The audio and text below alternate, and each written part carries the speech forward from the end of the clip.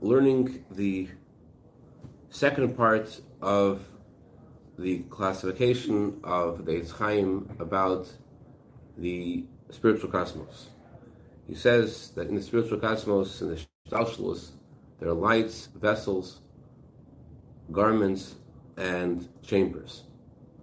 And we explained already how the vessels and the lights in the world of Atzilus are one, and how the world of Atzilus is a place where there is revealed how Hashem is alone and there's nothing besides Him. Therefore, it's associated with lights. However, the question we had was, that means that the world of Bria is associated with vessels. But the problem is that the difference between vessels and garments is that, like in our bodies, our ability to transmit information into letters, like let's say using letters of thought to convey an idea that we have. We have an idea that we have the intellect, and we want to dress that into letters. The letters are called a garment for the idea because they're not part of the intellect itself.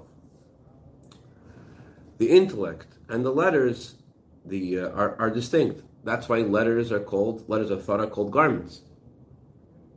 Unlike the limbs of the body, where the limbs of the body become one with the energy in them.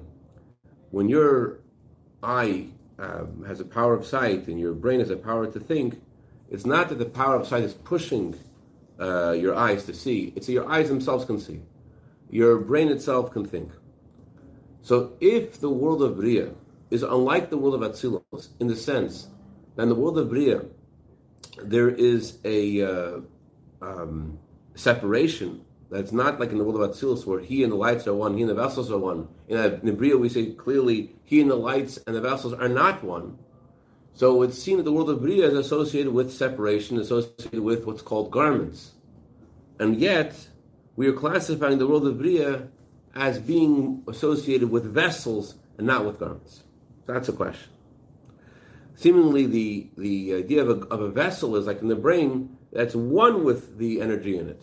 And the world of Bria, uniquely, there's no unity, and therefore it would seem more associated with the idea of garments, which are separate from the thing that is being worn by the garments, and yet the world of Bria is associated with vessels and not garments. So to explain this, it gives a few analogies we learned yesterday, and to explain it, to tell us that there's really two models. In garments themselves are two models. One model in garments is that the wearer of the garment, the higher, what's dressed in the garment, is dominating. Another model in garments is that that the garment is dominating what's being worn. So we learned a few analogies of the wearer dominating the garment. For example, we learned about Torah. We learned yesterday that you're not supposed to weigh the mitzvahs of the Torah. Why can't you weigh the mitzvahs of the Torah? Because although the Torah has a logical explanation for many mitzvahs, and although the Alter Rebbe says, well, even though we do know about the mitzvahs, it's not the entire explanation.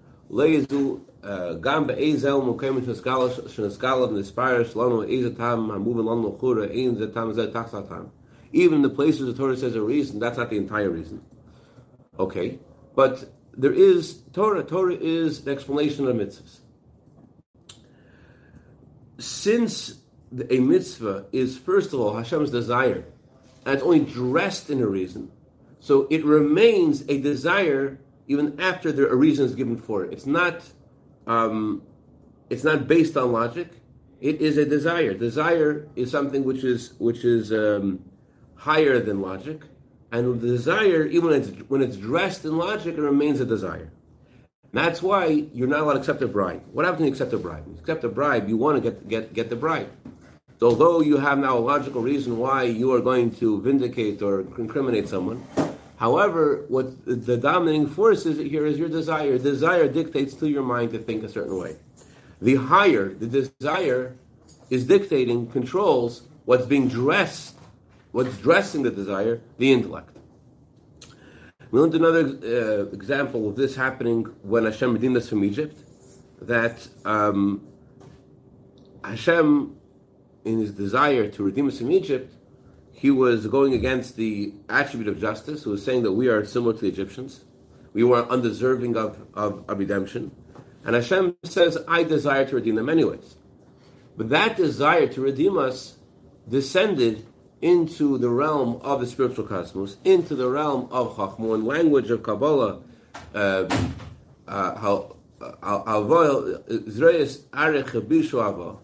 that the desire of Hashem was dressed by Chachma and Bina.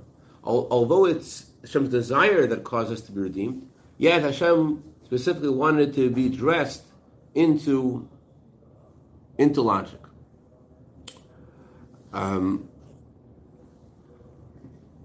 Okay, so Hashem and why it had to be dressed into logic, dressed into the spiritual cosmos, because it had to cause an actual change in this world and have the Egyptians be punished and the Jewish people be saved.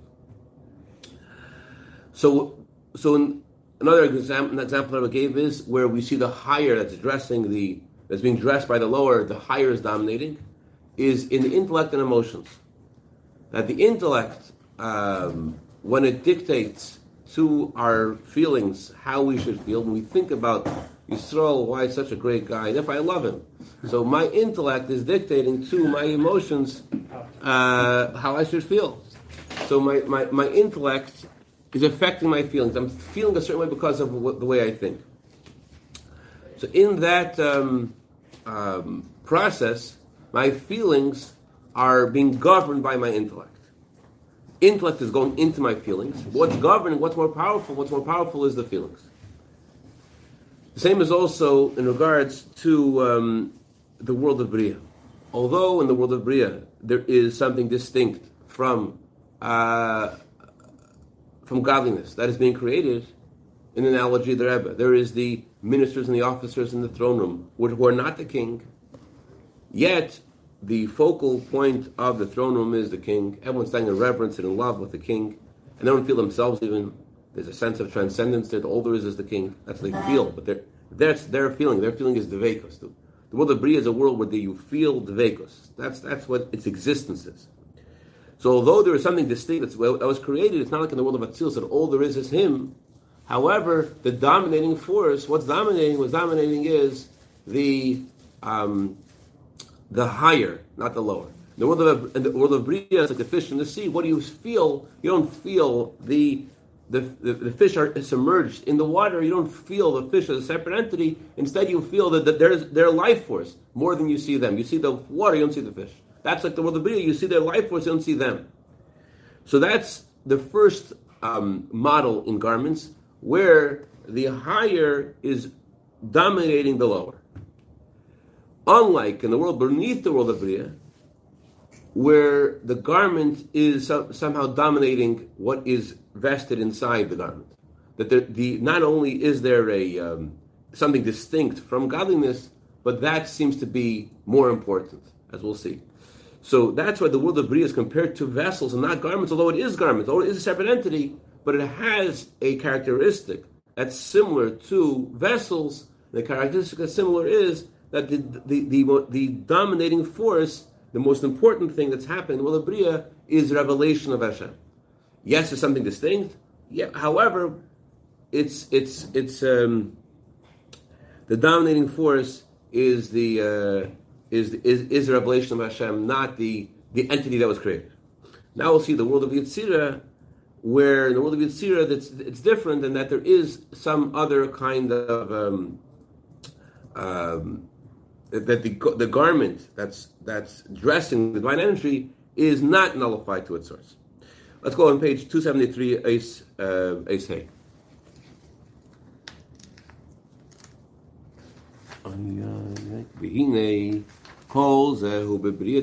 This is all true in the world of Bria. But in the world of Yetzirah, in Levushim Beifna base, the garments are in the second model, where the garment has is dominating what's being worn by the garment, not like intellect and emotions, not like by desire and the intellect. There's some, the garments are dominating. Now what's controlling is the garment. That means there is a created being that he has his feeling about his existence, and he's not nullified to its source. Next page, the Gemara says that there was a malach called Matat who did something wrong, and the malach was punished. We all wonder, one second, how does the malach get punished? Isn't the malach subservient to the will of Hashem? And we're not going to answer the whole question today, but how does a malach do something wrong? That's the question, yeah. So we're not going to answer that question today, but suffice it to say that there is such a thing. The malach is doing something wrong, and that means in the world of Yetzirah there is a existence, the existence of self. Something was created in the world of Yetzirah that it looks like there's something separate from Hashem. Of course, there's nothing separate from Hashem, but that's what it feels like. That's what's created. It's created. That feeling is created.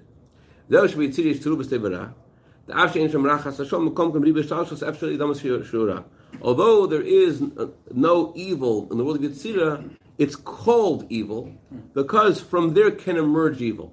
There's something there that exists that can create evil. It sounds similar to the sin of Adam and Chava, that it says, how is it possible for them to have sin? Or how is it possible that the sin of the tree of knowledge existed in the realm of Gan Eden? It's a realm where there is no evil. And the short answer is that the effect and the content of the sin of the tree of knowledge is a sense of self, which can lead to making mistakes. So it's not that itself there's evil there; it's just a possibility for evil. You have a sense of self. That's what the world of Yetzirah is like.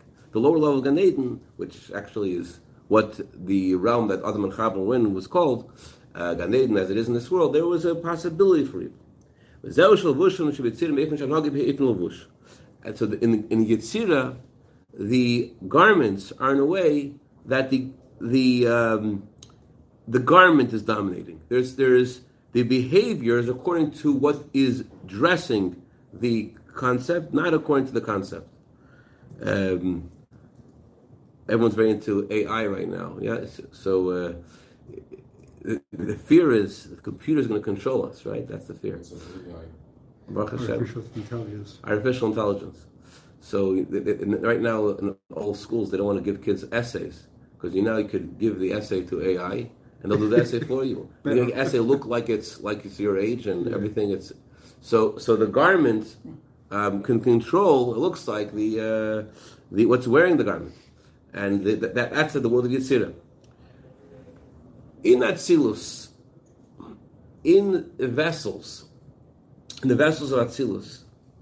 I was watching too many movies. Chaim, in the vessels of Atzilus, although there is a vessel, there's something it seems other than godliness. In Atzilus we say that he and the vessels are one. Let's think about the way the brain contains the energy to think, the ability to think. What is happening in that process of the soul's energy to think going into the brain? What is happening right now? Is the brain operating or is the soul operating? The soul is operating. The soul is thinking. The soul is using the brain to think. So what's dominating is the soul. Not only is the soul dominating, what is the brain? The brain is just a vessel for the intelligence. All that's happening is the soul thinking, and just it's happening in the brain. So that's in vessels where there's nothing distinct at all. Then you have the world of Bria, where the world of Bria there is something distinct. There's something separate from godliness. It looks like it's separate. But what is it doing? It's all about the revelation. It's all about Hashem. In the world of Yetzirah, not only is there something that appears to be separate from godliness, they feel separate from godliness. They feel that there's something that they are other than godliness. And that's why it's possible from there that there could be creation of evil. Okay. The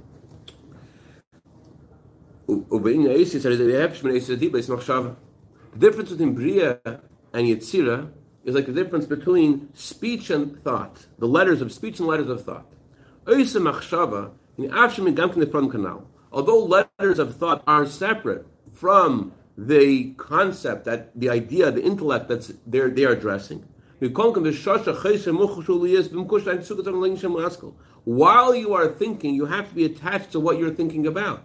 You can't think letters of thought about something else than you're thinking. You may have letters in your mind which are not that concept itself, they're the letters. But you can't have other letters in your mind that are not the concept you're thinking. The letters, while you're thinking, you have to be attached to the thing you're thinking about. While you're thinking letters in your mind, those letters are about what you're thinking about. However, when you're speaking,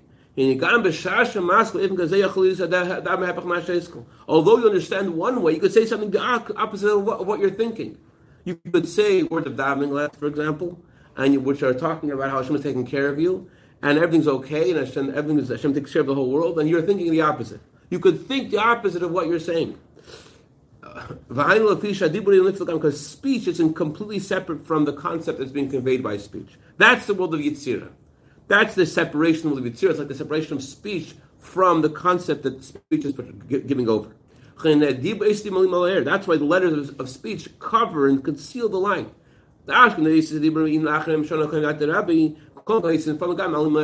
When a teacher goes over a concept, the Gemara says it takes 40 years for the student to fully understand what the teacher said.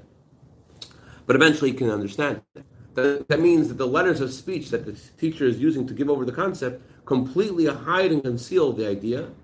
However, they're separate. However, it's still eventually possible to discover it. But the point is that the letters of speech hide the idea. And that's because they are completely separate from the thing that they're addressing. They are a separate entity, unlike letters of thought, which are attached to their source. But even letters of speech are not a complete concealment, because the whole point of letters is to reveal. That's only true, however, when the letters are in order. But when the letters are not in order, then there is a complete concealment. And that's the idea of what's called Levush Haminol, the shoe, that the shoe separates the foot from the earth completely. And that's the difference between the shoe and other garments, that all other garments are somewhat refined.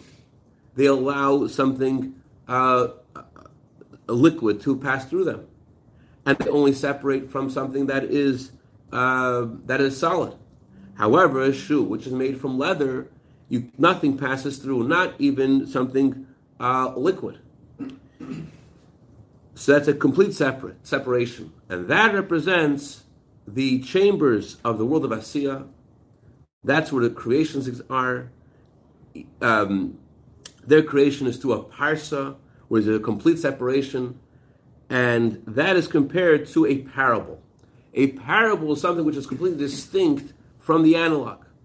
Letters of speech, although they are a garment, and they are something other than the concept that they are giving over, however, it's not something else than the concept. It's about the concept. The letters of speech which are portraying the concept, they are something distinct from the concept, but they're about the concept.